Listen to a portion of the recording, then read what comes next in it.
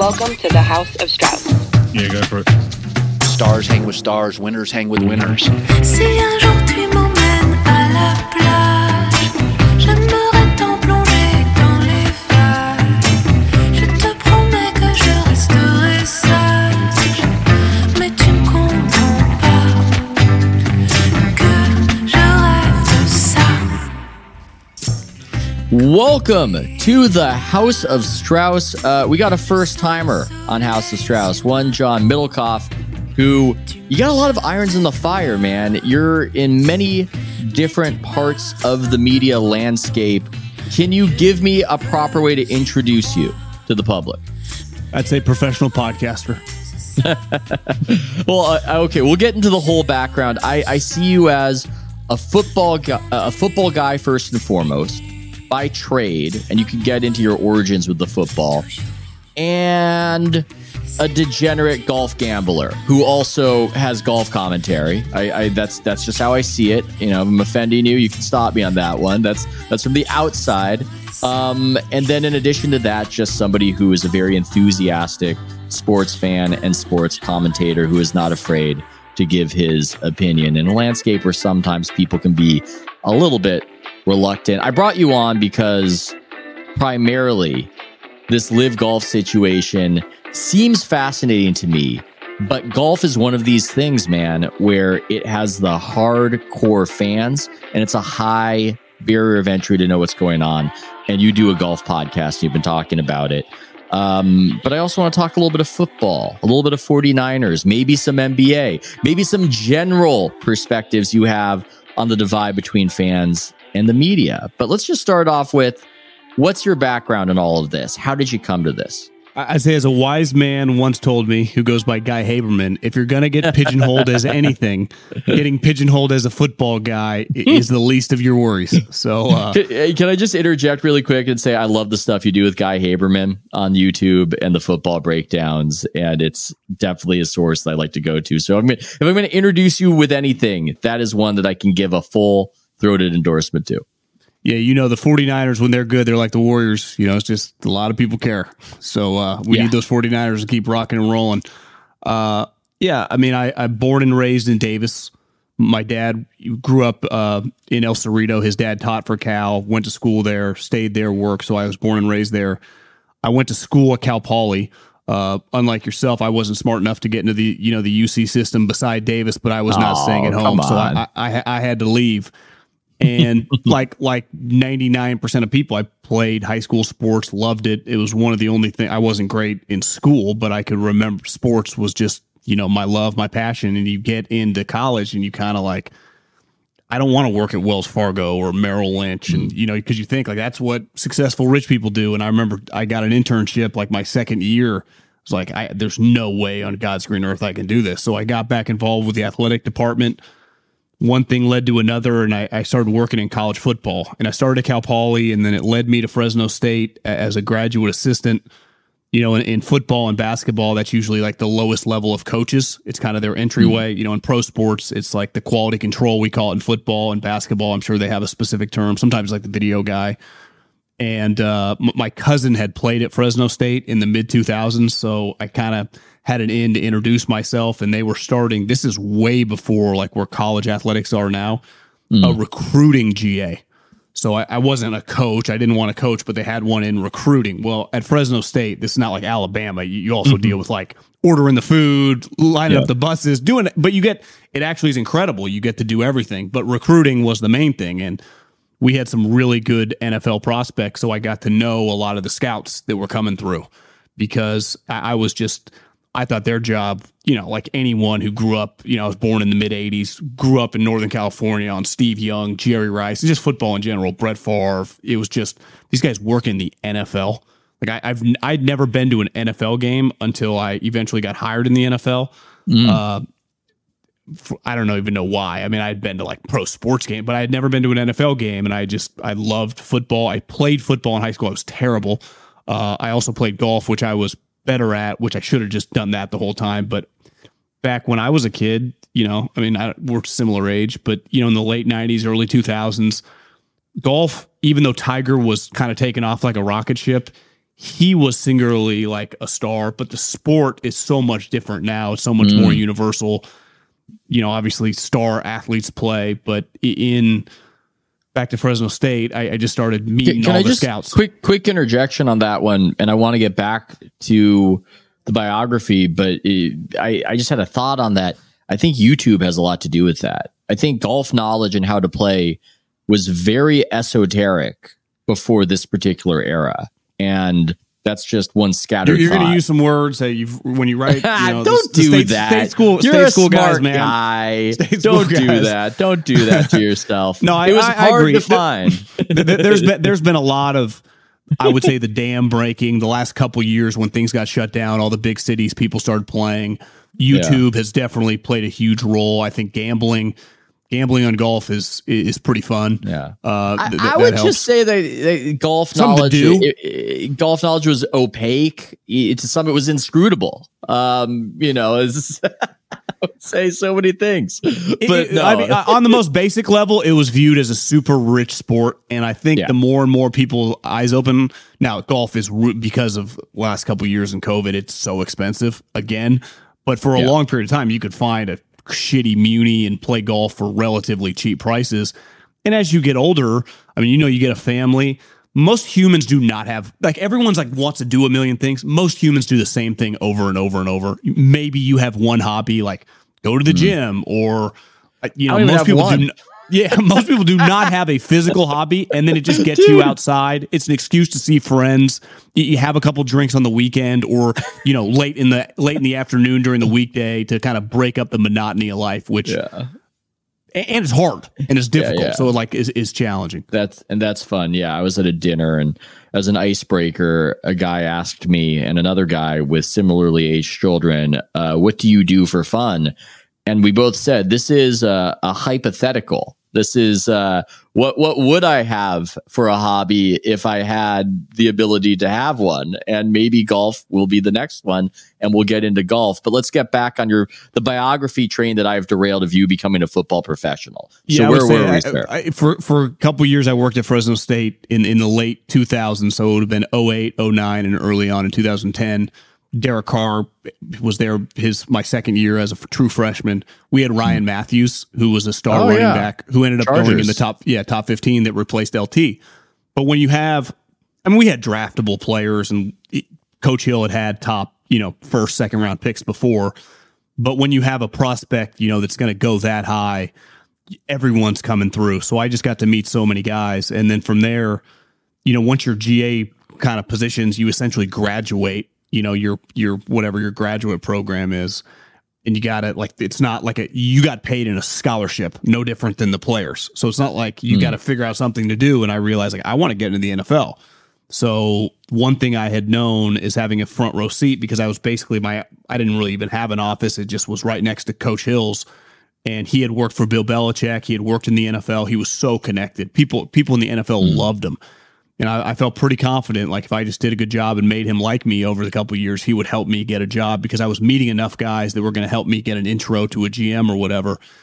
And I remember toward the end, I just kind of asked him through my boss, Drew Hill, who he's been at Oklahoma forever, working for Lincoln Riley and Bob Stoops, but he called Andy Reid, because I had befriended one of their lead scouts, and he is like, hey, we got a position. It would go a long way if Coach Hill could call. I remember asking him, he, like, 5 minutes later, had Andy on the phone, and they had known each other for like 20 years. And a week later, I was interviewing, and, you know, I ended up working for the Eagles for 3 years in 2010, 2011, and 2012 into 13 until Chip Kelly kind of took over. And then I found that, you know, you never know, shit comes at you fast. But it was, I lived in Philly for a couple of years.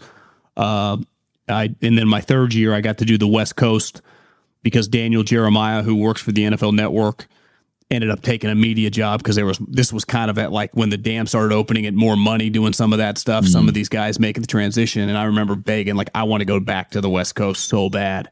And they kind of took, I wouldn't say a flyer, but they gave me the opportunity as a young guy. And then when I got fired, it's like, I'm not moving around the country. So that just kind of ended my NFL stint. But it was, I got very lucky that the one coach that I worked for happens to be, you know, you could argue now the best coach, and Brett Veach was there as well. And Howie has gone on to, be an elite general manager in the NFL. And, Sean McDermott. I got to be Matt Nagy. I got to be around Doug Peterson, so many guys in that couple year period, Todd Bowles, that, I could have easily worked for the Jags or the some shitty team with some no-name coach, and it just wouldn't have probably impacted my life like it has.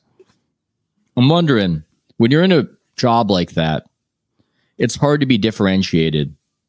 It's hard to be noticed. If you're not a player, generally guys will try to make it with being on the cutting edge of analytics.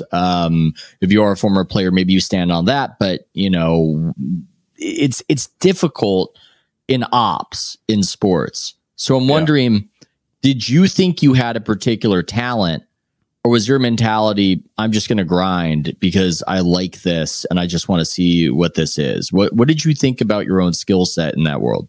Yeah, I think it's easier to think like that in 2023. We've had so much dialogue about that over the years. When I got into it in 10, that never crossed. It was just like, how do I make a day to day? How do I do a good job? I'm looking at it from an NBA perspective. Like, the NFL is a bigger world where more people can have jobs. Yeah, we just got more scouts. There's just more opportunity. There's so much.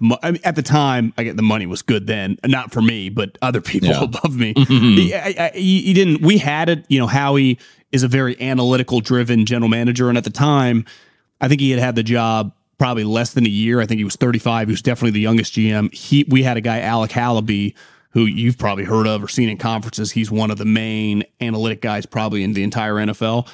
They had just hired from Harvard, who I remember looking at his computer. Forgive me, Howie Roseman. I'm trying to keep the non-NFL head abreast. Yeah, Howie Roseman. Yeah. He's like the Daryl Morey, but actually wins in the NFL. Oh, ouch. I mean, it's just true. It's just true. I mean, it's just, but the difference is in like Howie, for example, who I think most people would say he's an analytical general manager. They really value team chemistry, character. I mean, that's something that, like, listen, I'm not trying to rip on Daryl. I'm not acting like he's the village idiot here, but and basketball is a lot different than football. You have less players. You're more star driven with one guy. But I think one thing that in football, you don't have a choice. You have to do because you have so many players, right? And even if you have a star quarterback, like for as good as the Chiefs are, they're very dependent on the offensive linemen, the other wide receivers, the special teams guys. Like it's much more of a cohesive, kind of unit. You have to factor in more variables that just like whether LeBron likes you or not, who cares if he's in the peak of his powers? Like, you're going to make it to the finals. I mean, there are more ways to win in the NFL. And you were just talking about this with Haberman, that it's so funny that the Niners are a perennial contender and you never understand what their quarterback situation is versus these other teams where it's more traditional. And the main engine of their contention is having Patrick Mahomes or a top tier quarterback. And I think you could almost say there's luck in the sense that the NFL has a lot of injury variance and noise, but everybody's kind of equal in a way. It's not like the NBA where you're subject to the whims of the draft lottery or whether a superstar wants to live in your city. If you're failing over a long stretch in the NFL, it's your fault. It just can't be any other way. It has to be your fault, or it's somebody's fault. Well, think about one of the stories with the Miami Heat is like they have all these undrafted free agents. That's like the ethos of the NFL. Late rounders and undrafted free agents make up every team. Maybe not your star players, but you have a starter at kind of every position who's a fifth rounder, who's a seventh rounder, who's an undrafted free agent. It's just a lot. It's not really apples to apples, obviously, in certain respects. Have you read Collision Slow Crossers? No, I have not. Okay, it might be less interesting to you than it would be to me because, and I've brought it up on this podcast before. I think it's a great book. I'm trying to remember the author's name. Maybe Nicholas Dawidoff. He's a New Yorker, very intellectual kind of writer, and he embedded with Rex Ryan and the Jets and got behind the scenes access like I have never seen in the NFL. And was it when they were good? It was I think maybe a little bit in between. I think it was around the lockout, which might have been why he got more of the access. But he was in the room with the coaches. He was hearing their banter. And I think the main theme of the book is there anything that Americans are more obsessed with and know less about than NFL football? And that was the theme of it. That you could come up with some things. Politics might have replaced it. Stock market, maybe. I know that's probably even niche-y. That's you. That's probably niche-y. Yeah, that's more niche. You could say politics. More people vote than watch the Super Bowl at this point. So maybe politics, but every human pays. Yeah, I guess maybe not every human. Pays taxes or has to pay rent, or it's politics does impact every single living human being in this country, right? In some form or fashion. The theme of it locally, is the NFL, the jargon, how it all works, how the sausage actually gets made is hard to even begin to know or to really decipher for somebody who just watches games on Sundays. And it's its own particular world. And what ends up happening, the beginning of the end for Rex Ryan in that book, what ends up destroying him as the guy running the Jets was a late round draft pick where he had the ability, he had the power to override the decision of his scouts on who to get. And he wanted some guy who was the college roommate of Sanchez to make Mark Sanchez feel better. Wide receiver, a slot receiver from McKnight, I think his name was. Look at that knowledge for somebody who didn't read the book right there. Very impressive. But yeah, I think it was his high school friend. I thought it might have been because he went to Colorado. I'm pretty sure. Yeah, I don't remember any of those details. Yeah. I just remember the detail of this was a very late pick, and adding in the NBA, if you were to add some undrafted guy to placate Steph Curry, or not even Steph Curry, just some guy on the fringes for whatever, it's whatever. But it was a big deal internally that Rex Ryan did that and squandered, because you look at all the work that goes into trying to uncover one of those gems in the later rounds, that he did that and that it was a bust. That ultimately was what caused it all to unravel for him there. Well, I'll give you an example where basketball and football differentiates a little bit, right? In Wiseman, bust for the Warriors, obviously. Let's say Kuminga and Moody, one of those two also is just, they're going to have to get rid of, let's just say this offseason, and they get nothing out of two of the three of them. That's pretty devastating, right? I mean, that's in terms of the long-term health and future. In the short term, it might not impact it that much, but over the next 10 years, it's because they're just not going to draft that high for the next couple years for sure. Where in football, it's like, let's use Trey Lance for an example. Let's just assume the 49ers whiff and he's just never any good. It might not matter literally at all. Now, quarterback, it can be more like the basketball impact, but a lot of positions, Eagles whiff all the time, or have in the past. Like, whatever. You find a guy in the fourth round who's better, he goes, and he becomes a 10-year starter for you. So you obviously just get more bites of the apple because you have more players, because you have so many guys in every position group. And it gets back to like the Max Struces or the all the dudes for the Heat. Those guys always exist in football every single year. It's why I don't get that caught up with like, could this fifth rounder be a gem? Well, maybe. Or the guy that no one's talking about as an undrafted free agent, works his ass in training camp, beats him out, and is a starter by week 5. Why is it so hard to predict? In theory, it should be easy. Humans. I mean, you're just you cannot quantify. People like in football, it's like analytics, having the 40 time height, weight, production. Like people have always valued numbers, right? It's more the greatest player of all time, like Tom Brady. What really does he hang his hat on, right? Drive, ability to be coached, willingness to just outwork everybody, willingness to put in the time. Peyton Manning, Nick Bosa, whoever. You just go around the league to all the top players at any position. Most of them, I would say, relatively high character, high work ethic. I saw Nick Sirianni, the head coach of the Eagles, said it yesterday or the other day that he thought, and he's been in the league now like over a decade, that easily Jalen Hurts, not quarterback, but player, is the most coachable individual he's ever been around in the NFL. Most coachable. So that, like Jalen he's not the tallest, doesn't have the strongest arm. he wasn't a high pick. He was a second round pick, but he's just willing to be coached. And that's something I think, look at the Heat. Like usually they get guys that are willing to listen. And that, the Warriors, I think, hang their hat on, say what you want about like Draymond's craziness over the years. Like he's willing to be pushed by Steve. And some guys just aren't. Football, basketball, baseball. Saw the headline, Madison Bumgarner, one of the reasons he didn't play very well, but got cut because he wouldn't take any advice from anybody with the Diamondbacks. Well, it goes the other way too, where a guy's career can get ruined by the big ideas of whoever is running the team at that time. And it goes both ways. Way more in basketball. Basketball, it's just talent tends to be apparent. You can see it to a certain extent. The Warriors might have made a colossal mistake and traded Klay Thompson away because Mark Jackson's coaching was keeping some of his talent under wraps. So that can happen. But with the NFL, I think it's more dramatic. There might be a coach who's insistent on their lingo and their highly complicated offensive system, and maybe they've got a guy running that system and he can't do it. It's not the right fit for him. But the coach, has his intellectual project. There have been NFL coaches like that. I remember reading about how Harbaugh comes in and looks at Alex Smith back in the day with the Niners and figures out, and look, the terminology. So if I'm screwing something up, you can jump in here. But this is as I understand it.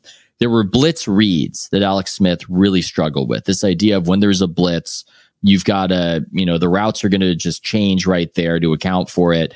And he's got to be able to remember that and execute that. He couldn't execute it. For whatever reason, it wasn't in him to execute that.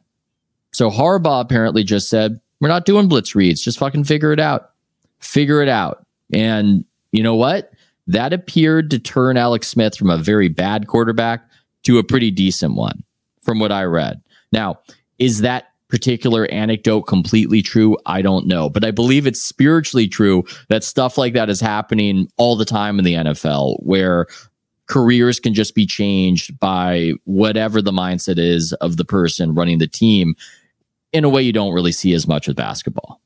Well, I would say the most basic level of any good coach, just like any good boss in any industry of anyone that's listening, is take someone who has a talent, like we all have deficiencies, and ask them to do what they're good at doing and try to avoid what they're bad at doing. I remember when the NFL did like their top 100 players of all time, and Belichick was part of it, and it was awesome. And they kept being asked about like players and sophisticated schemes, and he's just like, I think we overcomplicate just sports in general. We try to take our strengths against their weaknesses, and we try to find their weaknesses and exploit it. Like this isn't that complicated. We're not building the Eiffel Tower here. Oh my God. It was so good too. I love so many of those clips. I do love how he reduces things down too, to what you're saying, that Bill Belichick just tries to get you to play left-handed. He just tries to do, and that's just most of the battle right there, is to make you uncomfortable. And I'm sure schematically, that gets back to, I think, a lot of coaches in general, probably in any sport, just like a lot of human beings have, especially successful ones, have something they know that works and they don't like to pivot off it. Yeah. He is just he's fluid, completely open-minded. Like he's not stuck to anything because why would I force something if it's not going to work? It's stupidity. Yeah. Where Kyle Shanahan is a good example of, and it works. Same with Steve, right? Yeah. They have something that they know works at the highest level. And for Kyle, it's worked through his dad. For Steve, it's worked through, back to Phil Jack, whoever, right? And they just, and sometimes it's their undoing. Or Bill, he would use it, but he would never hesitate to pivot off it in a certain moment when it wasn't working. And that's, now you could argue, well, he had Tom Brady, but it's a big reason that they won a lot of games that they shouldn't have won for 20 years. It's debatable as to whether Kyle Shanahan cares more about winning his way than ultimately winning. Time will tell. Of course. Yeah. Time will tell. I just want to, again, say how much I loved those NFL Top 100. And I felt like you got insights into Belichick. Incredible. I felt like at some level, Belichick is such a defensive minded coach that he almost, I don't even know how to describe it, because I'm sure he's grateful for Tom Brady, but he's oddly dismissive of Brady. And it's almost like he doesn't even view offensive players as the real players in the NFL. And to see his eyes light up when he talks about Lawrence Taylor, or when he's having conversations with Ed Reed and Ray Lewis, it's a completely different guy. And that also speaks to that weird NFL thing where it's really two sports that are being played as one. And there's this weird compartmentalization where defense and offense are just these different universes, as opposed to in the NBA where everything's integrated. I think one reason that the NFL, I mean, there's been a lot of variables, their separation of popularity, but their characters, right, with the players, just like in basketball, the players are really famous.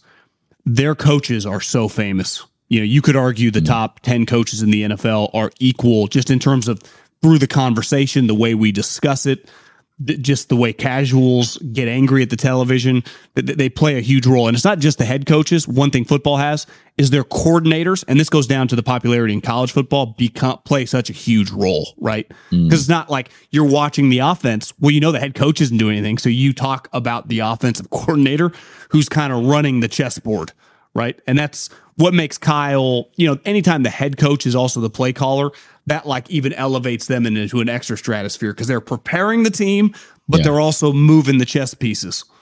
Yeah. I can't wait to read this Bill Walsh book that he wrote on it. I can't even remember the name of it. It's such a different thing. I guess you had the triangle in the NBA that was legendary and people were curious about it. Did Phil create that, or was that something that he just morphed from already doing, like with the Knicks, but like in the 70s or something? It was Tex Winter, and it was called the triple post offense.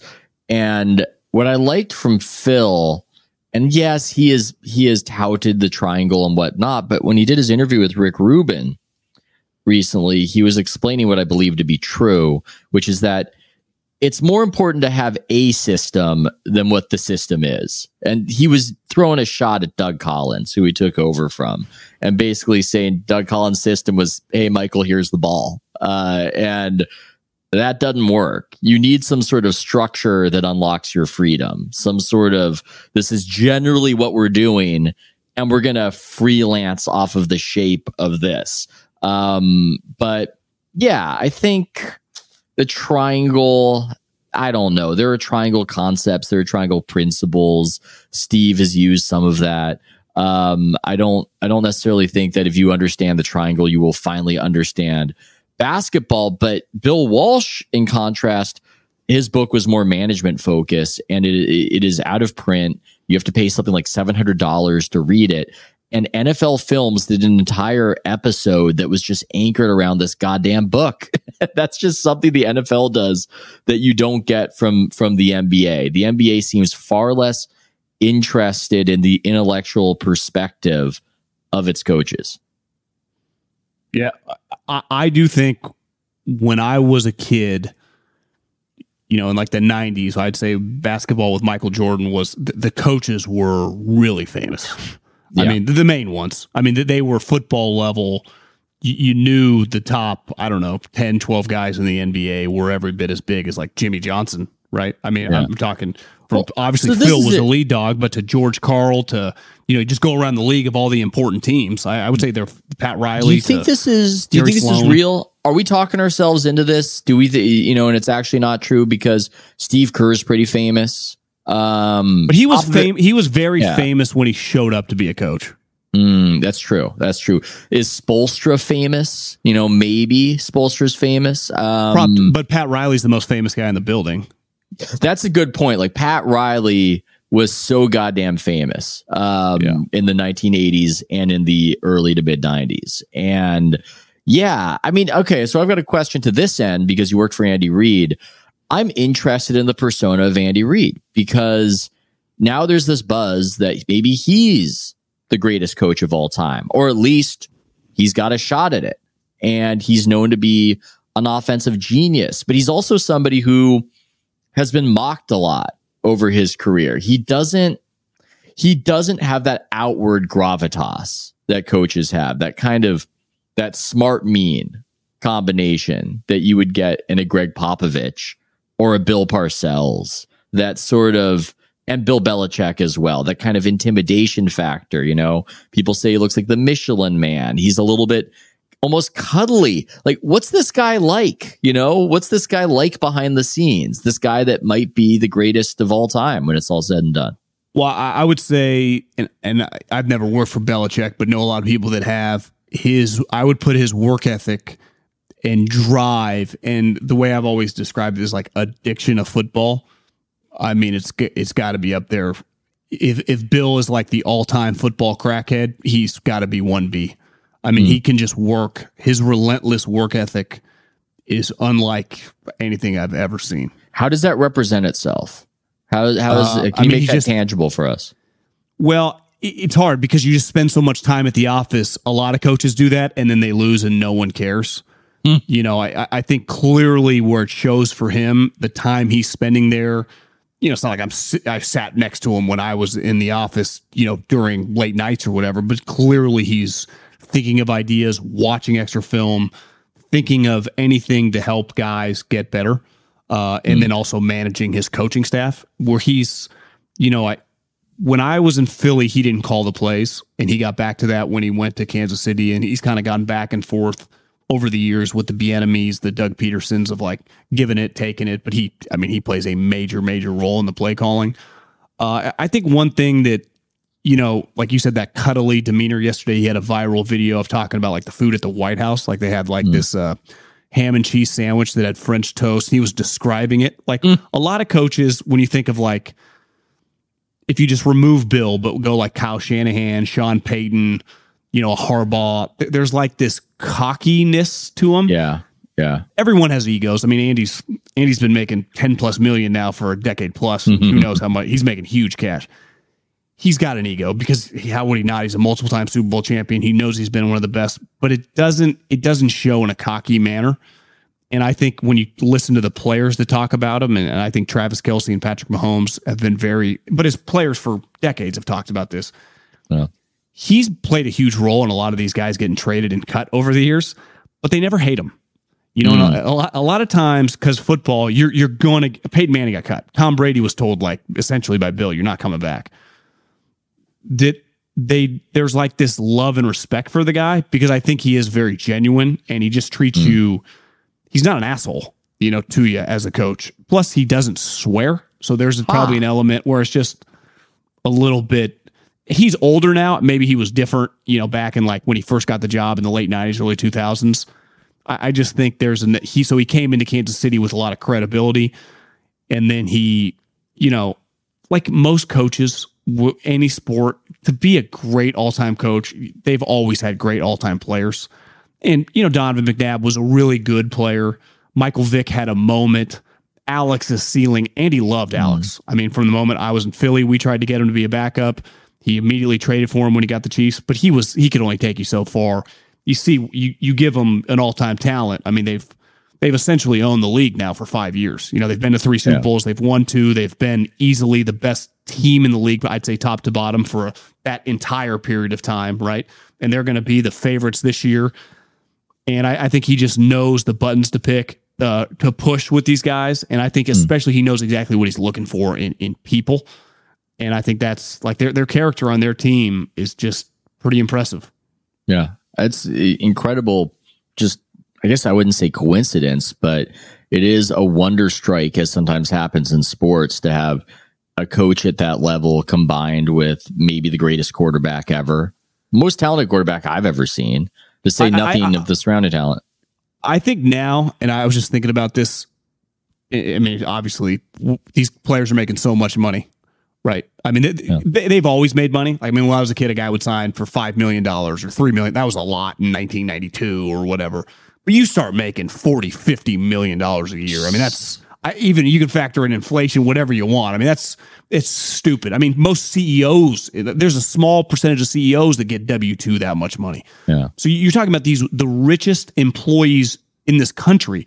So to be able to relate to them, whether it's Steve Kerr or Eric Spoelstra, whether it's Andy Reid or Pete Carroll or whoever, you gotta, there's some tact to it, because you gotta stay on them, but you also, the guy makes a lot more money than you. And at the end of the day, he knows, like, I don't need any of this at any moment. So you got to be good with people. And back to the draft, why do you miss on draft picks? Because this is all people, it's all people. And we all are different in the way we're wired, the way we're driven. But ultimately, like once you get to a certain level and you have the talent and you get a little taste of it, you want more success. I think most of us are driven that way in any of our professions. So if you approach it correctly, it's why I think so few coaches are good. Most people don't, because it's such a high pressure job. I think it's a lot of times easy to kind of unravel, easy to kind of snap, easy to not kind of keep your cool. And that's another great Andy ability. He's just very, very, very even keel through like they could lose by 20 or win by 20. He doesn't really act much different, honestly. Okay. Well, speaking of people making $40-50 million, here's the professional segue right here. I was hoping that you could come on here and do a deceptively difficult task, and that is to explain what the hell happened with the Live Golf PGA merger in a way that somebody who doesn't even follow golf would understand and would get the staggering nature of it. Because this is what I'm going through as I'm listening, as I'm reading about it. The golf nuts, when I will listen to a podcast, and I want to get more into this topic, they're just going, oh my God, what the hell? This is insane. My phone is exploding. And then oftentimes when they're done talking about it, I'll think, nobody outside of golf world understands what the hell just happened or what the hell you just said. So I'm wondering if there's a way to truly communicate the staggering and surprising nature and why this is one of the biggest sports stories of the decade, that this golf merger has happened. And as far as I can see, Saudi Arabia now runs golf.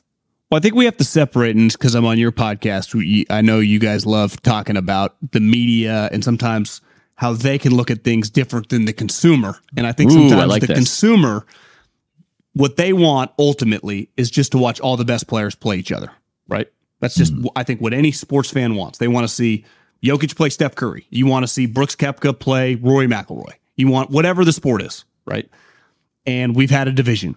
And I'm not a big European soccer guy or F1 guy, but if you loosely follow the world, all you need is like a Twitter account. The Saudis are very, very involved, and they have been in the sports landscape of the world, right? They have taken advantage of some of these soccer teams that were down and out bottom.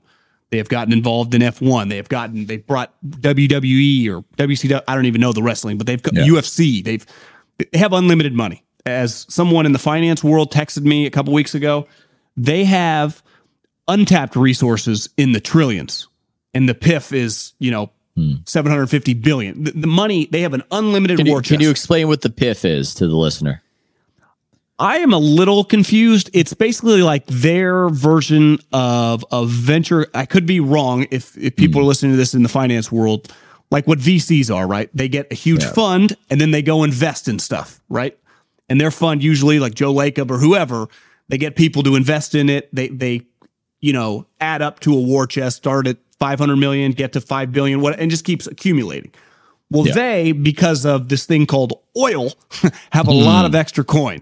And it just has accumulated. I think last year they made 75 billion in profits. Again, could be low on this one. I think I read a number like that just in 2022 profits.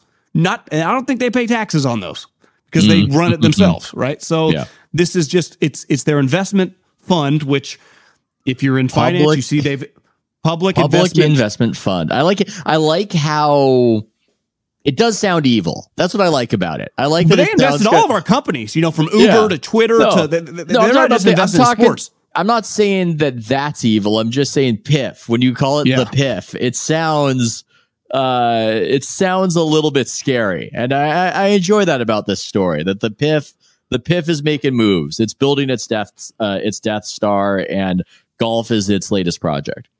So the Crown Prince of Saudi, MBS. Sometimes I say SBF, but I'm pretty sure that's the crypto guy. The other guy. MBS. The poor guy. He is relatively. He's in charge of all the money. And his right-hand man is a diehard sports guy. And he goes by the name Yasser, who also loves golf and really wanted in on golf. So they've had the idea to create their own league the last couple of years. And eventually they got Phil Mickelson to kind of help spearhead it with Greg Norman, right? Yeah. And then they were able to, they got some older, over-the-hill players. You know, that were, if you just loosely follow sports, you've probably heard of Sergio Garcia or something, Lee Westwoods, and they got some of those guys. But they also got 5 or 6 star elite American needle movers in Dustin Johnson, Bryson DeChambeau, Brooks Koepka, and then Cam Smith, kind of this potentially maybe like the next Greg Norman, this Australian star who beat Rory last year, and then they immediately signed him. Golf is not football or basketball. It is niche, right? It's still big. You know, a big major tournament can get 6-7 million people watching, but they could not afford. But it's the best niche. It's the richest niche. Because their household income of their consumer is probably quadruple someone watching a football or baseball game, right? Yeah. Look at their sponsors. Yeah, exactly. I'm sorry I interrupted because you were making a great point, but I just, you know, you'll be watching the Masters sometime and you'll see advertisements for things that you never see advertisements for on television. You'll see a private plane advertised. That would make no sense to put that on during a Giants, Dodgers, or 49er game, right? No. You would never, but you do that during, a golf tournament. So once they split, they had an unlimited amount of money. They did not need to make a profit. So they could just do this forever and keep offering star players. And it did not matter if they were losing money, which surely they are because they're on the CW. Yep. They're just not making it, but they didn't care. Well, the PGA Tour, to compete with that, had to, they got a new television deal, so they had some more money coming in, but they had to compensate their players at a higher level or continue to risk losing guys. Well, it's not a sustainable model. They're giving out, you win some of these tournaments this year, you're making $3 or $4 million. It's like $3.6 million for these elevated events. I think John Rahm and Scotty Scheffler are on pace to have like each $40 million seasons on the course. Well, this is not a sustainable model for the next 10 years. And stories have come out by the big J's that they have offered their main sponsors like, hey, you're giving us X amount. Let's just pick an even number, $100 million. Can you double that over the next couple of years? Because that's the only way that the PGA Tour could keep those purses for the foreseeable future. And rumors are that they've been getting a lot of no's. Like, these are weird economic times. What's changed? It's not like you've gotten more viewers. We're already, signed on the dotted line for this. And they had foreseeable problems. Now, LIV technically does too, because no one's paying attention, but they don't care.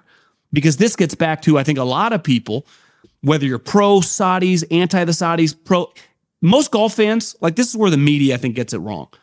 They're a pretty predictable group, could get very, on their high horse about this. We all agree. Like, no one's like, 9/11 was good. Like, everyone, if you're just having a casual conversation, I think. Oh, I said actually, like, I'm going to interject when you said 9/11 was good. Actually, no, that's not where I'm going with this, folks. I was surprised by the high horsedness of the media on this topic. It's one of the reasons why I have you on, is that it was the main thing that was striking me as strange. In fairness, the PGA Tour's commissioner, their Adam Silver, their Roger Goodell, went like a year ago this week on the broadcast at the Canadian Open, sitting next to Jim Nance, and did go on a moral high horse 9/11 news. Like, he did set the tone. He played that card. There are so many directions if I wanted to defend them. But. No, there's so many directions to go with this, because I don't think anything we do should be construed as a defense of the Saudi government. You were talking on your podcast about kind of pushing back on the people saying whataboutism when you bring this up, but it's worth bringing up. Sometimes whataboutism is a fair point.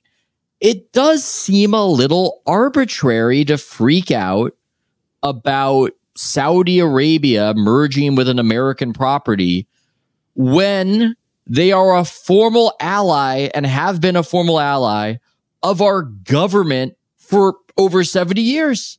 It's a very strange thing to me. I am not defending them. I think it's an open question as to whether that should be the friend of the United States. But it is so odd for me to see Bryson DeChambeau on television getting grilled over his association with Saudi Arabia when our government has an association with Saudi Arabia. Why should he be held to a standard that is far higher than the people we pay our taxes to? That is very odd and arbitrary to me, just as an outside observer. I've always taken the stance of like, I don't use these guys as I don't give a shit what they think. The players, like I don't go to them for like, I wonder what they're thinking. That's how I should sculpt my political views. Like I don't care. I think most of them are full of shit, but it doesn't matter. It just does not matter. And I'm with you. Putting Bryson DeChambeau on television, what do you think he's going to say? He's going to probably sound like an idiot because there's no way he can make everyone happy. A guy who we mostly know him because he hits that rock extremely far. Like he's like, for people who don't know, he's a muscle bound dude who hits. I'm not saying you can be very smart and do that. I'm not saying that makes him dumb, but like this is the main reason that we are asking this guy about 9/11. And again, I don't want to get too derailed on all this stuff. I feel like it would have been interesting if he flipped it on her and said, are you saying Saudi Arabia did 9/11? Like, what are you saying here? I'm not even sure what our consensus is as a country. I know 19 of the hijackers are from Saudi, but it was just strange to see all of these issues raised as though we all agree and have been similarly outraged at Saudi Arabia, when I don't think we've ever quite had a national conversation about it. It just seemed, it seemed astroturfed, I guess is what I'm saying. Well, there's a guy, if golf had owners, right? If they had Joe Lacobs, if they had, the Bus families, the Yorks, this guy named Jimmy Dunn would 100% be an owner. And he plays a massive, massive role. He's a big money guy. And he's buddies with Tom Brady and all the golfers, and he's essentially on the board of the PGA Tour, and he helped broker this deal. Well, he's a finance guy, and he had a firm or was a partner in a firm that was in one of the towers. He happened, I forget the exact detail, missed a flight, he was gone. He was not there, knew everyone that died. He was on television the other day and was getting pressed on that issue, and he simply said, if I knew exactly who did this, I'd kill them myself. So, and I think because a lot of people are like, well, this guy is much more involved than 99% of us, right? Of like his partners, his friends, like his entire company. This is like when Roger Sterling is barges into the meeting they're doing with the Japanese manufacturer of the motorcycles and can't get over having fought in World War II. That's I guess it's personality driven. It makes some sense. It's just the media reaction was so. I don't know. It's predictable. You think it's predictable? I guess I think the media. That's a fair argument for you. You'd have to agree. The media and I can give you just a topic, and we can kind of the vast majority. Let's just use writers or whatever. Kind of know which way they're going to lean and what the takes are going to be. And this is a polarizing topic. Like I understand. It's also how many people actually that are up in arms. Like, I understand the golf media being. Having a hard take or a hard stance. But I also get back to, and this is one thing I think if you talk about whatever you do in sports, if you truly believe that is important, but like, are the people listening, like, do they actually, is that what they're thinking? Because I think there can be a big disconnect, and I don't think they give a shit. Not that, again, we all have, I would say if we got 100 people in a room, from cities, urban, rural, all over the country, we would all have similar stances on 9/11.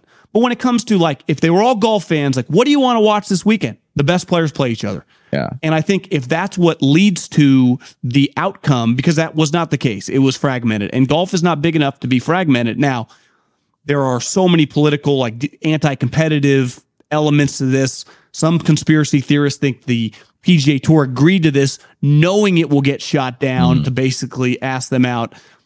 Only time will tell. That they have a lot of steps. Another element of this is they were in a lawsuit, right?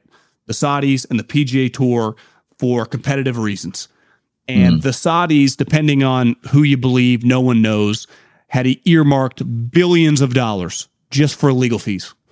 The PGA Tour does not have billions of dollars in general, let alone to fight them.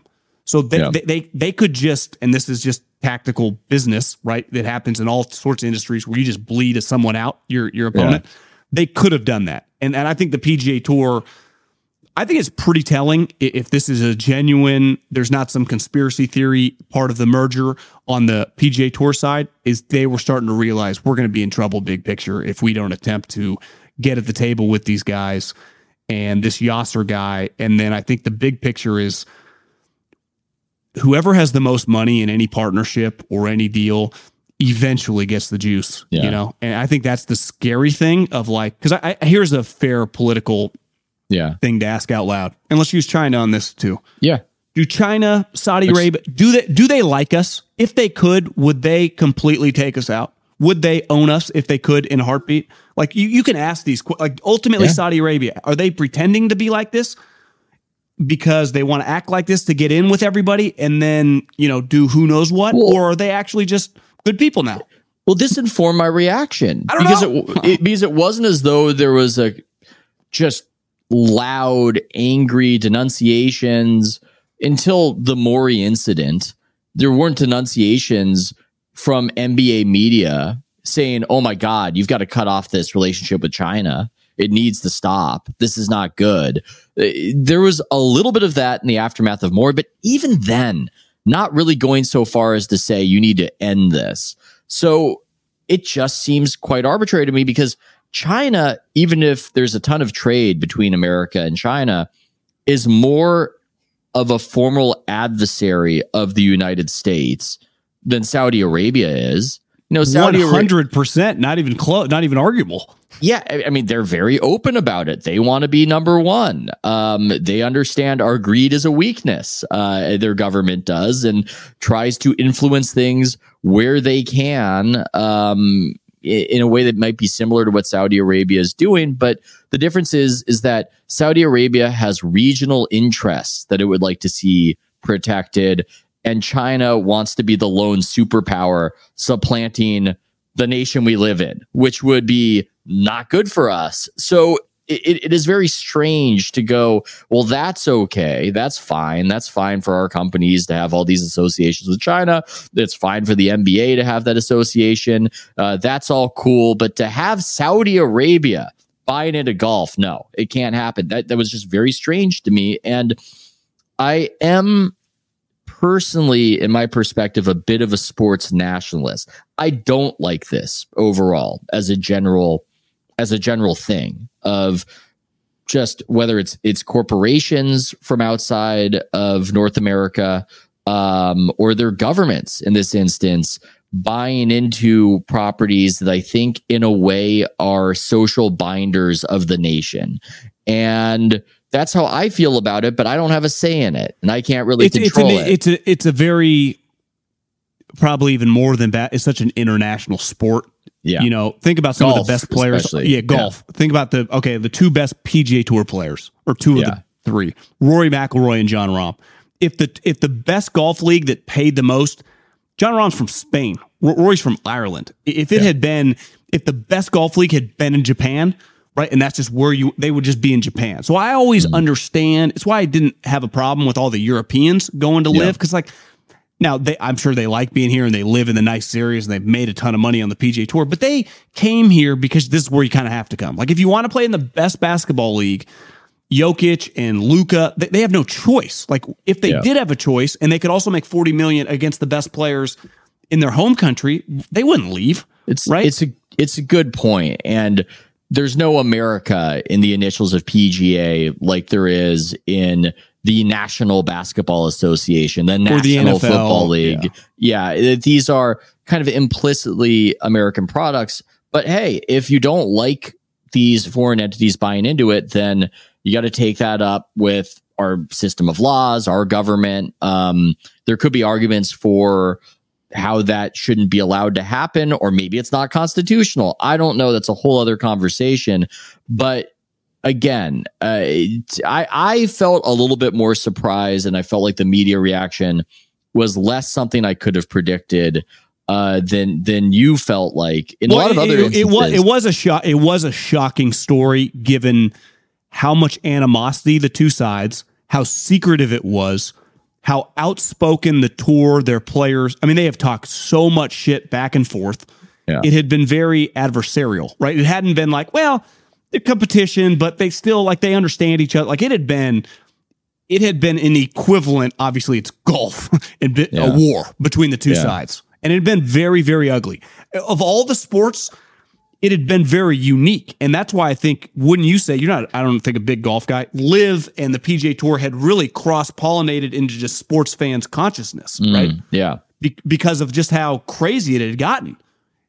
Yeah. No, I wouldn't. And that's why when they merged, and think about this, they merged out of nowhere on CNBC on 7 a.m. Just nobody saw it coming.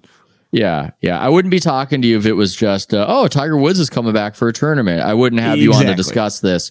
No, this got to an interesting place with this guy Monahan, the Adam Silver of the PGA, completely doing an about face like you only see in pro wrestling.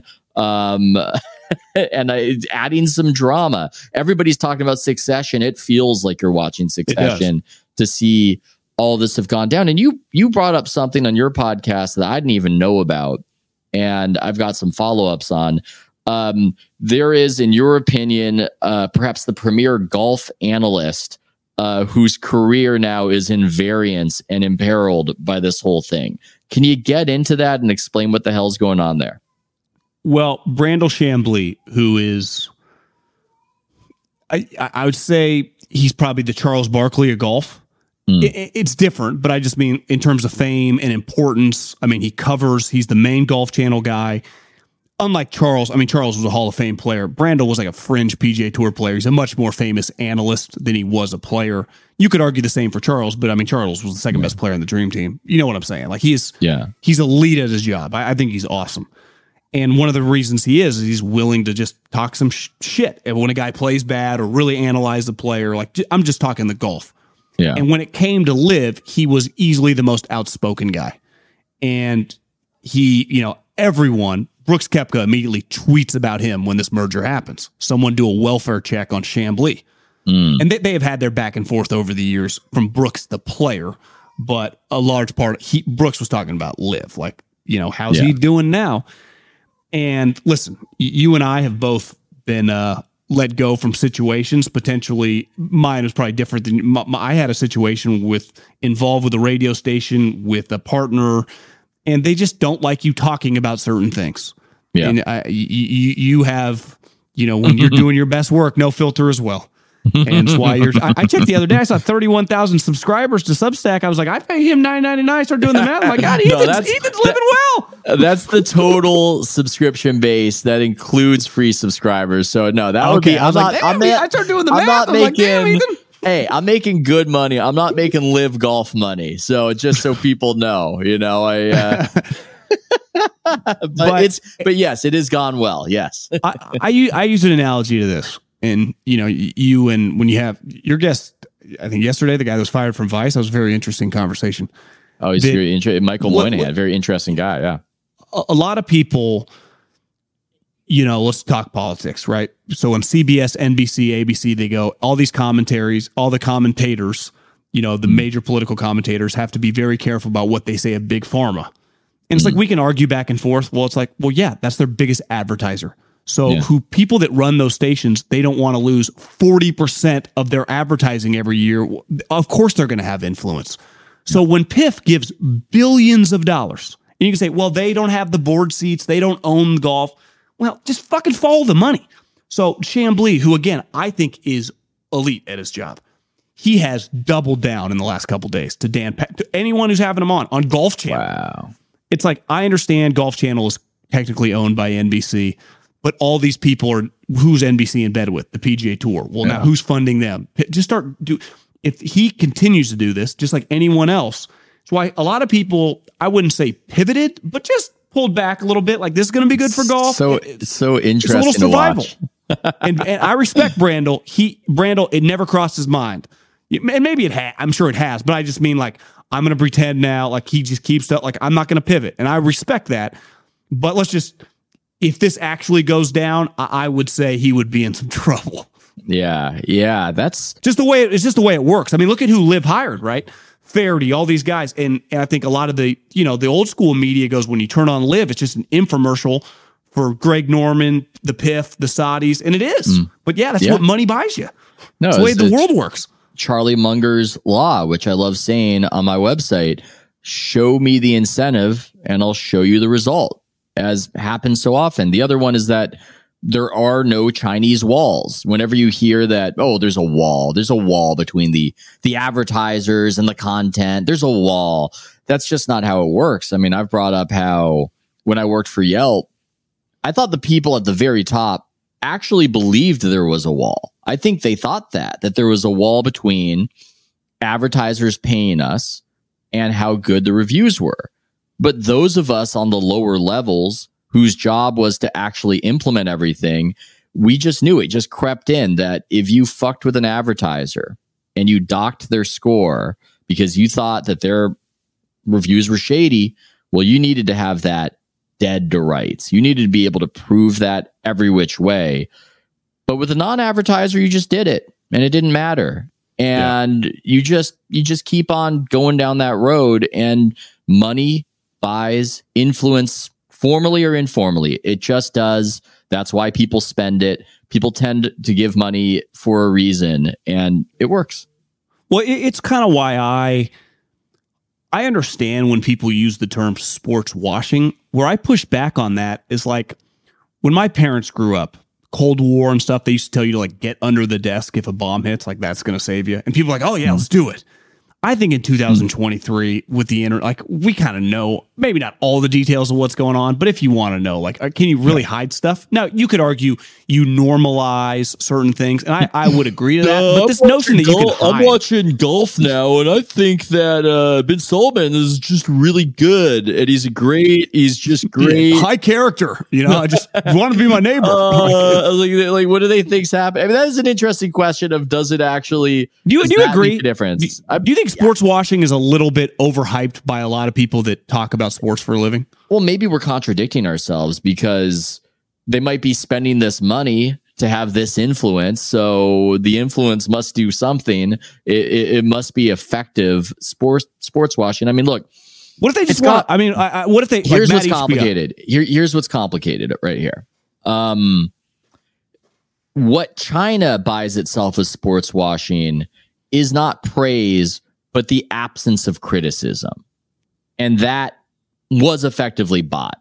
For instance, the Daryl Morey thing happens, and nobody is saying out there in the media, in the sports media, well, this is a great decision by China. We love how they're taking it to Morey. Hell yeah. Xi, fantastic dictator. May he reign for 1,000 years. But what is happening and what was happening, and I know because I know fucking everybody there, is that on the studio sets of those shows on ESPN, everybody was terrified and scrambling for how to talk about something or how to talk about this without offending the nation of China. So what they bought with their sports wash was just the ability to do something and not get absolutely crucified for it. I saw it. They purchased it. It happened. They should have been getting destroyed. I mean, Xi is a maniac. What the hell are they doing demanding a general manager get fired over a meme? But nobody was saying something as obvious as what I'm saying to you right now on television, and that is because of the monetary influence. You probably remember, I forget who wrote it, but over the last year, the Nets owner had that in-depth piece that ESPN did, and it was like, geez, on Joe Tsai. And no one talked about it on ESPN. Like they published it, which I was pretty stunned, but no one. Sometimes when I see him and the way people talk about him, some of the quotes he gave in there, it was like, this is insane. Yeah, well, he's clearly done a great job, Joe Tsai, with that operation. So how could anybody? Do you think if Daryl Morey had been like not viewed? I mean, he is. I mean, he's excellent at his job. Had just been a low-level GM somewhere and had done that, he's blackballed from the NBA? I think so. I think it is impressive. It is a testament to a combination of factors, including how people think about Daryl. And also, frankly, Daryl's pretty good with media. I mean, I don't say that as an insult. I think some general managers could learn a thing or two. Did being the host of the Sloan Sports Analytics Conference year after year and having all those media people in and out, including all these other people in sports, that might have saved him in that instance. What also might have saved him, though, is that China cut off the money.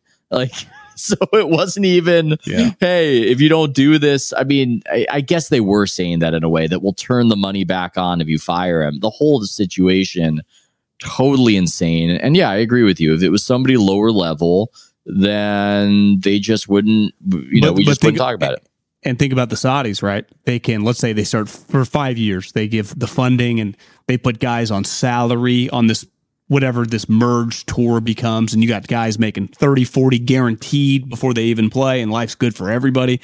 Then all of a sudden they just like arbitrarily, I'll cut you off. And then we'll create our own, we'll run 100% of it. And these networks then would be like, well, they're getting all the guys. Because right now they were in a tough spot. The PGA Store still had juice. Once they kind of get their meat hooks into you, because they have the funding. So as much as FedEx or some of the American companies, there is a limitation on how far they can go. There is no limitation on what the PIF can go to. Zero limitation. Zero. It's so strange. And again, it's this bizarre business story because you're talking about how PGA Tour is bleeding out. They're getting bled out.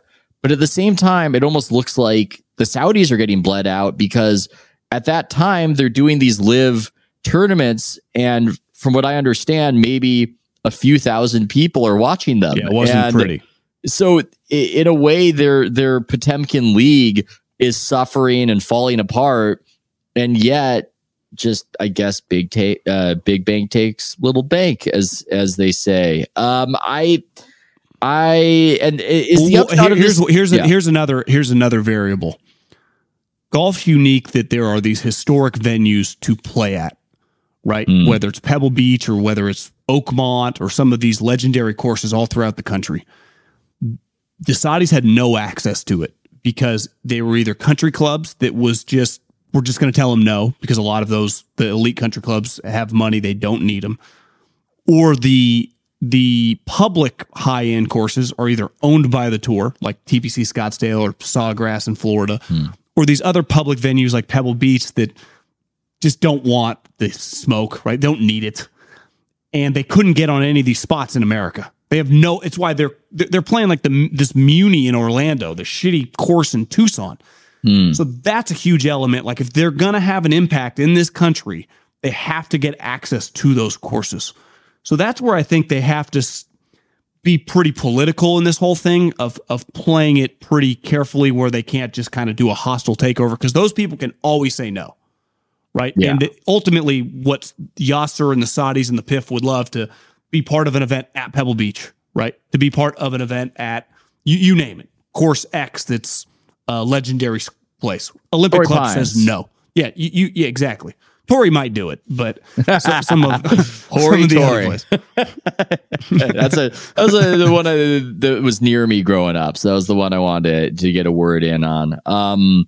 Yeah. Okay. Yeah. That's. Do you think the ultimate upshot of this? Because I'm not done talking about this. I've been afraid to talk about it, not because I'm scared of the Saudis, but because I'm scared of the golf nerds. Is the consolidation going to be kind of, I don't want to say boring, but anticlimactic, that now Saudi does golf and everybody's going to be in one big, not so happy family, and there's going to be normalcy? Or do you see turbulence ahead with all this? I think the best case scenario for us that love watching golf tournaments is they all start playing together again 8 times a year, including, and a couple majors, because sports needs villains, right? It needs people you root for and people you root against. I say it all the time. From my youth, I hate the Lakers, and I'm pretty apathetic. Like I don't care that much about most teams. Like I root against them. People are like, Middlekauff, you're just a troll, you're just a hater. I am. And that's great for the business of sports. You need people like me. And I think the PGA Tour lost a lot of people that you hated in golf, like didn't like Koepka. You didn't like Bryson, Patrick Reed, known cheater. If these guys come back and they're kind of arrogant about it, I think it adds an element of just intrigue, at least in the short term. Maybe that, flames out over the years. But if you tell me the next couple years that we get countless tournaments separate from the majors, I mean, I think the majors have been like, next week in LA is the US Open. Some of these press conferences, some of these quotes, you're going to see these on, you're at CNN, at Fox News, at CBS, not just at ESPN or at the Golf Channel. I mean, it's going to be some of the quotes coming out of the U.S. Open next year, do you agree? I mean, are going to be an international political story, not just a sports story. I think so. And it's funny. We haven't even really talked a lot of Phil Mickelson, who I feel like with him is being presented as the villain, but like all truly great villains, you kind of love him. You kind of like him. It's hard to hate Lefty, man. There's something about him. He's got that glint in his eye. He knows he's the villain. He knows he's the heel. He's got a scheme. That's my other takeaway from watching all of this, is that we're being told that as one of the main orchestrators of this merger and the Liv defection and everything else, that Phil Mickelson is entered this villainy role, but he's got such charisma and fame, and he won, that it almost makes it a little bit fun to cheer for Phil. Or am I crazy? It's probably not an ideal comparison because Phil's definitely not a Democrat, but he's kind of got this Bill Clinton in his prime thing going. It's just like, it's going to be hard not to just have a conversation. Phil, and a lot of people thought he was kind of phony. That was always a knock on Phil. He's kind of had this Shooter McGavin thing going, but he could own a room. And, historically, he was the best with the big donors. He was addicted to money. He had some, gambling issues, but he also, there was human element. His wife battled cancer.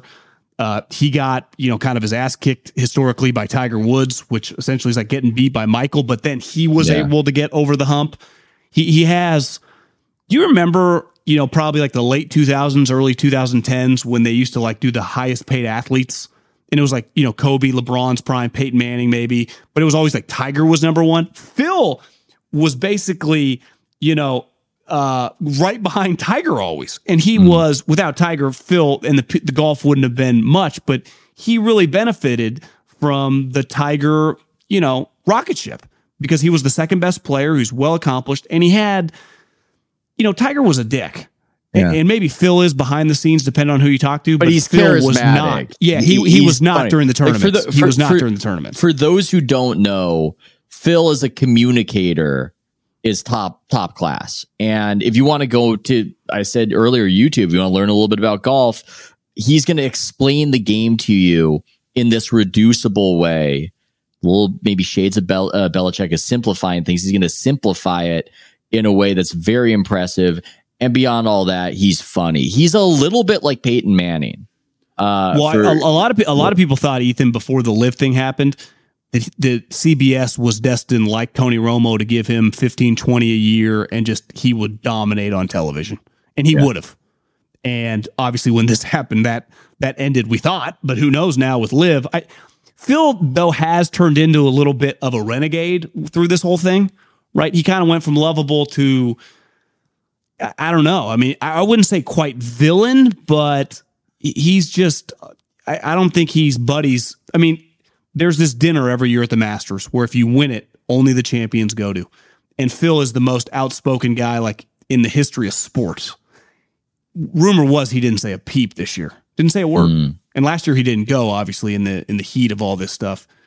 And now, he's gotten his kind of swag back because really before this merger, once he finished second at the Masters, he's kind of been talking shit on social media. Because remember, Phil in like his late 40s was not playing well, but he started dominating social media. He kind of figured it out in this like lovable dad way, but he was good at it. And he's just gone through so many iterations of his career for this famous guy, but he loves his money. I mean, most people do, but I mean, that's, he's bragging about being a billionaire. He's had some gambling issues with people that have gone to jail. He's buying entire, like, is that for himself? Of Rancho Santa Fe in San Diego County, and he's just buying the neighborhood and expanding continuously. I don't know to what end. I don't know what the is he building like commercial properties, or is he building a compound for himself to live in? I don't know. I feel like Tom Waits watching it. What is he building in there? It's I don't know why the billionaires love Rancho Santa Fe. That's a whole other topic. I don't get the Rancho Santa Fe thing. I don't understand. Steve lived down there? Yeah. He lived Rancho Santa Fe. Kawhi Leonard, Rancho Santa Fe. Bill Gates, Rancho Santa Fe. As I think possibly a primary residence. And I never understood it as somebody who grew up in San Diego, because for those who don't know, it's nestled into the mountains. When I think San Diego, I think the beach. Yeah. So there's just something odd to me of I'm going to like the top rich spot is in San Diego, and in sort of the dusty, hotter inland part. But I suppose that for privacy purposes, maybe it's great and it's warm, and I guess the rich people can maybe come on the podcast one day and explain to me why Rancho Santa Fe versus La Jolla. I mean, this is a great golf conversation. Just like this is how you'll see the advertisement for the private plane. We're now having a conversation of this is why you should be living in La Jolla, folks, instead of Rancho Santa Fe. This is why it's the underrated place to place your property. I had some other question to ask you towards this end. Oh, I want your general thoughts on the fan media divide. You said something so interesting to me. I think one of your things, John, is you think about money like Phil Mickelson, and it also informs some of your thought process. And you were talking about how one of the reasons sports media people are cut off from the fan, it's very basic, but it doesn't get brought up enough, is that we don't buy the tickets. And you think that's an underrated thing. I thought that was such an interesting insight as to why, beyond just being socialized differently and writing for our peers versus writing for the fans, do you want to expand on that? That's something I want to riff on. I like that as an insight. You see, to me, talking about the game, writing about the game, like, obviously a ton of people that cover sports are awesome at that because they get to know the players, the executives, the coaches. They get insight that the fans are just never going to have. But I always thought this when I got into radio and started going to games. You get the credential, you get a free parking pass, you get free food. And since I became a podcaster, beside the occasional 49er practice, every game I've gone to, I've either paid for a ticket or, had my ticket sponsor pay for it. But you sit with the people. And you realize, like, one, I love going to a big NBA game. These tickets are fucking outrageous. Oh, yeah. I mean, they are so expensive. It's why the number one topic should always be, it is so fucking insane when I pay however much money, which is a lot to sit in the lower bowl, to take my young son and the three best players in the game who are superstars are just sitting there in street clothes, high-fiving everything. Like, that's just... Yeah. It's one of the great FUs to any consumer in the history of business. But I just think whether it's football, whether it's any sport, because these are the people who are listening to you, or are, right, the people willing to pay a ticket. They are the best fans. They are the most loyal fans, willing, because these leagues, especially football and even basketball, they need you to watch the games, not attend. Yeah. I mean, especially football for primarily. Sure. I mean, the majority of their money. And it's just given me kind of back to my roots of getting with the people. Now, I'm a little unique. I don't really think of I didn't go to journalism school. Most of my friends work in, normal, whether it's construction or real estate, talk about jobs. We talk about revenue margins, not about we talk about sports, but a lot of stocks, whatever. I mean, those have always been my conversations with a lot of people I grew up in because that's what they do. And I think sometimes when you work in the media and you go to these games, which you don't pay for, you just kind of get insulated with those people and that drive, because you spend a lot of time with them. It's a unique job where, football is the easiest sport to cover in the sense that you only got one game a week. You know, I mean, so nice. I can't imagine, being like a baseball beat writer for 30 years. I mean, that's just a lot of work. It's a lot of divorces in that profession. I know. I happen to notice, and for the NBA grind, I mean, that's one of the reasons why I'm here doing this. Is that I wanted to be able to manage my schedule and work hard without being driven by the constant propulsion of the schedule. But yeah, that's just something that's an underrated thing. I mean, because I would get asked a lot by friends and acquaintances, "Can you get me a ticket? Can you get me a ticket?" And I go. Or they would ask me, what are ticket prices like right now? I go, look, I am out of the system. I don't even interface with that at all. I email a guy, the PR guy, and then I get a badge, and I wouldn't even know where to go to buy one. I know so embarrassingly little about it. And ultimately everybody's analyzing the same game. And so as far as who won, who lost, that's not really going to be informed by who paid money to see it.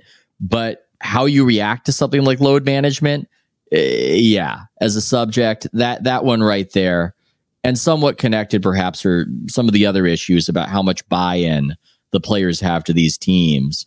That's going to be informed by giving money to go see it versus not. So I like that you brought that up. And yeah, I think that's something, observing you from afar, I think that's a little bit of a frustration. You're a little frustrated with our industry, broadly defined, that there's a little bit of people inside the club making content for one another and not really thinking so much about the customer. Or am I reading that wrong? Yeah, honestly, I don't care that much, because if it wasn't, it's opened up avenues for me, right? It's opened up avenues for you, for whoever. There's so many. It gives you perspective of what not to do. Not that I'm faking a conversation, but I also try. One thing I do try to avoid is, like, I don't think the fan care that much about certain stuff. It's like you do a really good job of being able to talk about stuff, and I think Bill Simmons does too, and Coward can, that like isn't like, is pretty nichey, but make it kind of interesting. Yeah. And I think there's a fine line of, like, ultimately it's like, what time's the game at? That's not what I do here. Well, this is why I do what I do, because I could, if I needed to get 100,000 people invested in what I'm doing here, I would not be doing it right. I wanted to be able to do a thing where I could just optimize, maximize stuff I'm interested in, stuff that other like-minded people might want to know about that they can't find anywhere else. I mean, the key thing, if you just look at what I'm doing as a business, even though, God damn, it's really art when you think about now. But as a business, it is a business in a way. It is creatively fulfilling, and that's why I decided to do it overall. But it works as a business because it's differentiated. Like that's. Well, I got a question. I got a question for you. I think one of the coolest, most unique things you've ever written, and I've been if not month one, and probably month two, been a subscriber. The Woj CAA stuff. Like that is something that just, especially, you have a basketball following that just no one else. Could you, obviously ESPN, you would, even if Woj, it's we could argue how much role he played, but if you had worked with him, never, obviously, but even at The Athletic, could you have written that article or no? No way. And that's not insulting. That's not insulting The Athletic, because I loved my time there and I was treated very well. Because they would have said it's not interesting, or just not going down that road? No, they've got to rely on the same sorts of connections with agencies. And that's a game. Once you start tugging that thread, when you're in the business of wanting to break news and trying to break news, it's going to put a spotlight on your arrangements I see what and you're your saying. conflicts of interest. Yeah, I got you. Do you want people scrutinizing Shams in the way that piece scrutinized Woj, for instance? Well, if you're paying Shams, you probably don't want that. And I'm not saying that as a criticism of them. That's just the business they're in. But I perceived an opportunity to have a market inefficiency at my disposal and be able to apply it fairly easily, just because this is all, everybody knows about this behind the scenes, by the way. All the media members and NBA media, everybody talks about this. And at a certain point, what I do is niche, but it does get at me a little bit to tell the NBA fans about all this stuff, sell them these stories, and often edit out the main characters. I mean, what is that? That's dishonest, is it not? When sometimes these agents are really pulling these deals together or running a team, and we're just pretending not to know about it because we want them to feed us the information first. And it's a little bit off to me. And it's also just interesting. It's connected to all these other subjects. And I'll give you one. The conflict of interest is astounding. More so at ESPN than The Athletic. It's astounding. For sure. I'll give you one, because part of interwoven into that article with Woj was Ime Udoka, right? Well, I turned on, and I love this event like a lot of people, the lottery. And Ime's sitting there representing he had sex with everyone in the building. Of course, gets fired, gets run out, and he's just sitting there, gets hired immediately. And no one even talks about like one difference I've always thought and I don't watch as many NBA games anymore, but I still consume a lot of NBA. Like I listen to Tim and Marcus and those guys on all the Warrior stuff. I listen to a lot of Windhorse, him, Bontemps, and McMahon. They got a good podcast. Like I like NBA content, Rosillo and Bill, but there are stories like in the NFL, people would have been like, this is fucking nuts. This guy just got fired from one of the most marquee franchises for still doing something we don't have all the details to. That's another thing. The details would have came out. Yeah. No one's talking. It's completely under wraps. He immediately gets a job, and then they just put him on the lottery, and it's not even weird. It's like, what are we doing here? Like, can I just get some more information? But the information is clearly just destroyed, burned, and it's not coming out potentially, unless you want to go rogue. I will take someone like you to put it out. Yeah, I mean, anything with when it's sexual is difficult. When I say information, I don't. No. I'm not talking about like list the name, but it's like, what the hell happened? He had sex with somebody fairly important in that organization, and it is astounding. I mean, I had an agent tell me that he thought he'd never get hired again. It's kind of. I mean, there should be an explanation, I guess, as to what was so bad as to push him out that wasn't prohibitive to being hired again. But yeah, I thought the Boston media as a collective was pretty soft. I thought it was embarrassing, frankly, when they had that press conference with the owner, with Wick Grousbeck and Brad Stevens, that the media there weren't demanding to understand what the hell, like, what are you talking about? What are you talking about? You're suspending a guy indefinitely. You can't tell us why. Like, I gotta say, it looks like you're protecting yourselves. This is an insufficient explanation right now for you to be suspending somebody for something that you cannot explain. And how does that work exactly? I think a lot of people got scared off of it because there is a potential victim at the center of it all. And so it's just easier to... Yeah, it's a complicated subject. But it feels like 10 years ago, there's no way the Boston media would have just been... I'd say 5. 5. We need answers. We need answers. This isn't good enough. And this isn't just a matter of us going soft, being soft about this in one direction. It's in multiple directions because...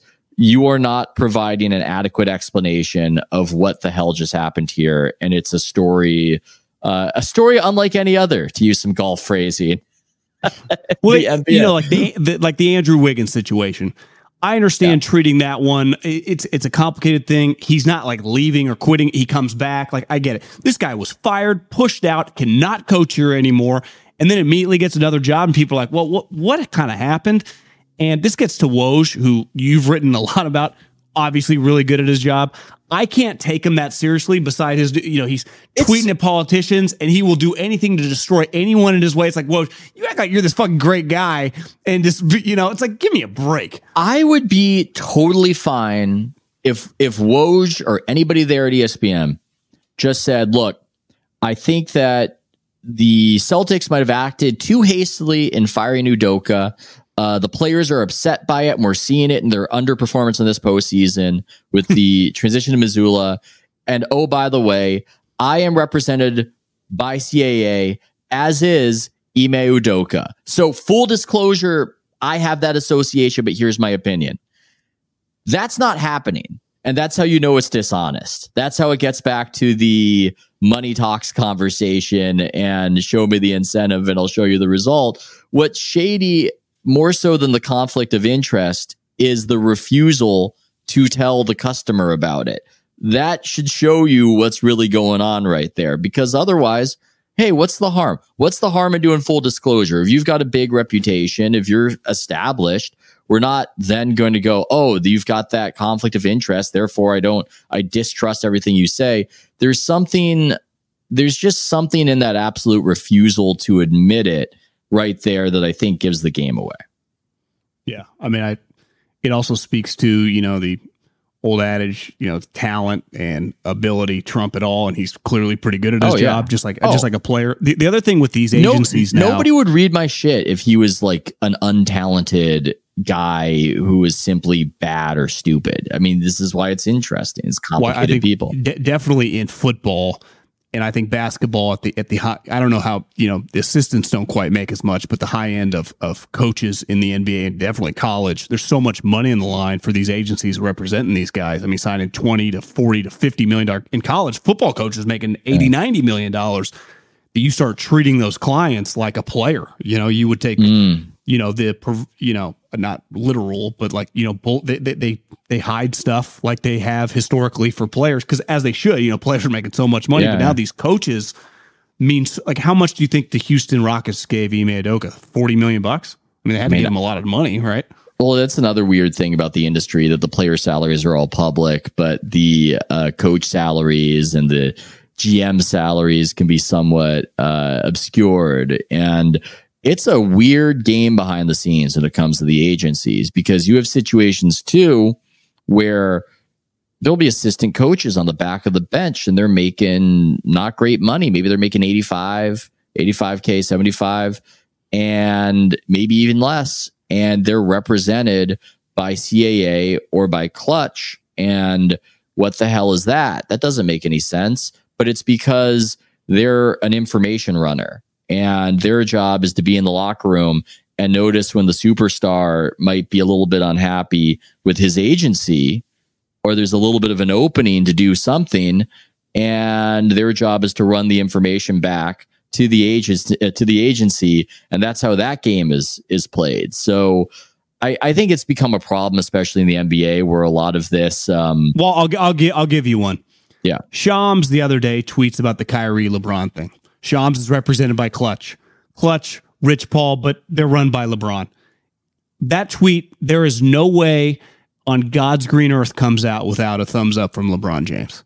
So in the middle of the finals, I'm just like, give me a break. Do you agree with that? Or am I conspiracy theorist over here? I should know the answer to this. I actually don't know if Shams is represented by Clutch. I actually don't. I thought he was. Well, I think there was Montag, for instance, for right there, and you ask around, and sometimes it's a little. If I'm wrong on that one, then I take that back. Hey, you could be. I'm just saying that I'm somebody people would come to and expect to know that, and even I actually don't know that. Who do you know? Like Mark Jackson is Chris Haynes represented by? I mean, there are people in the media that are represented by him. Correct? It's the not media, LeBron, but this is where CAA helps me out, because CAA is big on actually showing you on their website that we've got this client, we've got that client, we've got this client, we've got that client. But these other agencies, it's just all in the murk. And sometimes I've heard that they're represented, but these things change, and they change rather quickly. But to what you're saying, yeah, when you see certain information put out there and it's put out in a particular way, you understand what's really going on. And I don't think that was the case. I think the consumer and the fan is far savvier now about these dynamics than they were in the past. Because people like you, it's talked about more too. Well, I think it's people like me, and it's also the practitioners have just lost any inclination towards the subtlety and hiding it. I think that's also part of it. I don't want to take you for your whole day, and I know I'm on your podcast, but I got a question for you here. Sure. This Bob Myers situation, former agent, would he pay someone to represent him in talks for his contract, or would he just have direct? I know you would have direct conversation with Joe, but when it came to strictly dollars and cents, do you think it was just mano a mano? Do you think there were intermediaries? Do you think that got complicated, or was just simply, I'm tired. We had a hell of a run. I've kind of been checked out. I mean, you start a podcast in the middle of an NBA season. I'm sorry, you at the worst time. It was over at the worst time to start a podcast. By the way, I like Bob, but you're having Gavin Newsom in the middle of an NBA season when you're a GM. That's a little weird. You are checked out. I saw some of the guest lists, and I thought, well, that's a good. Maybe one thing if it was like Sean Livingston, Steph, kind of like inner workings of the Warriors. Frankly, if it's anybody, That's not what a GM. Can you imagine the NFL? Can you imagine an NFL general manager having a guest list and doing a podcast in his spare time? Can you imagine just being like, Joe had to be? This is a little weird. Like, what are we doing? I'm not trying to argue with you about this, but this is no. This was that's not having 1 foot out the door. That's having 2 feet out the door when you're doing that. And from what I hear, I think a lot of it was just being exhausted by the Middlekauff situation, which is understandable. Which I think everyone can go. Yeah, you had 10-year run. You're tired. You want to go. And it was a combo. I mean, I've talked about it a little bit on the podcast, but it was a combination of Joe is just constant go. We work 25 hours a day. God damn it. It just you gotta go. But usually with that sort of accomplishment, with that sort of demand on your time, you also tend to have power. You think about the power Pat Riley had when he took over the Miami Heat. But in the case of Bob, you had the other Middlekauff kids involved in the organization. For a time, you had Johnny West there, who needed to be there because Jerry West had been recruited there. And Bob... Is Johnny West gone? Is he not with the Warriors anymore? I don't even know what Johnny's up to these days. Where is Johnny? I mean, Johnny might be on the Live Golf Tour. He's the best golfer among him and Michelle they're just hanging. That's for those who don't know, Johnny West is married to Michelle Weed, the great golfer. I'm looking up Johnny's LinkedIn right now. This is great crack reporting that I am doing currently, looking up Johnny's LinkedIn. I mean, it still says director of basketball operations, Golden State Warriors. So, I'd imagine if I was Bob Myers and I go, it's not I don't get all the credit, but I have been kicking the shit out of Daryl Morey forever, and he gets to do whatever he wants, gets all this money everywhere he goes. And I every time I play him, I beat him. Like that would just, that would be a hard one. And the way, I don't care what you do, whether you run a Substack, man, whether you run a podcast, whether you run an NBA, you got to have somewhat of an ego to go, this is insane. Because you view yourself against your, the people you're competing against. Insofar as I can actually get in trouble as my own boss, you're going to get me in trouble. You're pressing on something. You're getting near to something right there, John. That's, that's, I think that there was always something. He's the most famous.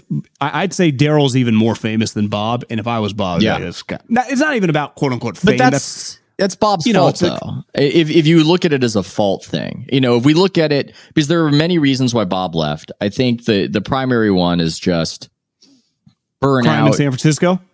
Crime in San Francisco. He had his car jacked multiple times out of that Chase Center parking lot. It doesn't help that all the criminals know when the games are, so they know when to attack. That's tough right there.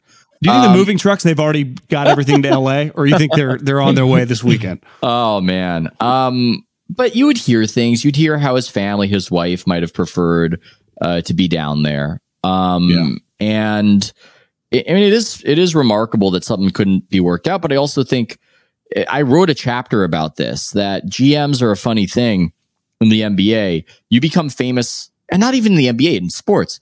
You're famous off your ideas. Mostly, you're an idea man. You're an inspiration to the sort of business guy who buys Moneyball, and that's what carries your fame. And that's why Billy Beane is way more famous than a bunch of guys who did win World Series. Yeah. And Sam Hinkie is more famous than a bunch of guys who won games and had winning seasons. And Daryl Morey is an idea man, and he's into having ideas. He has an idea conference, and it's a funny thing to discuss because I know and I like both those guys. I like Daryl. I like Bob. But Bob never really played the game.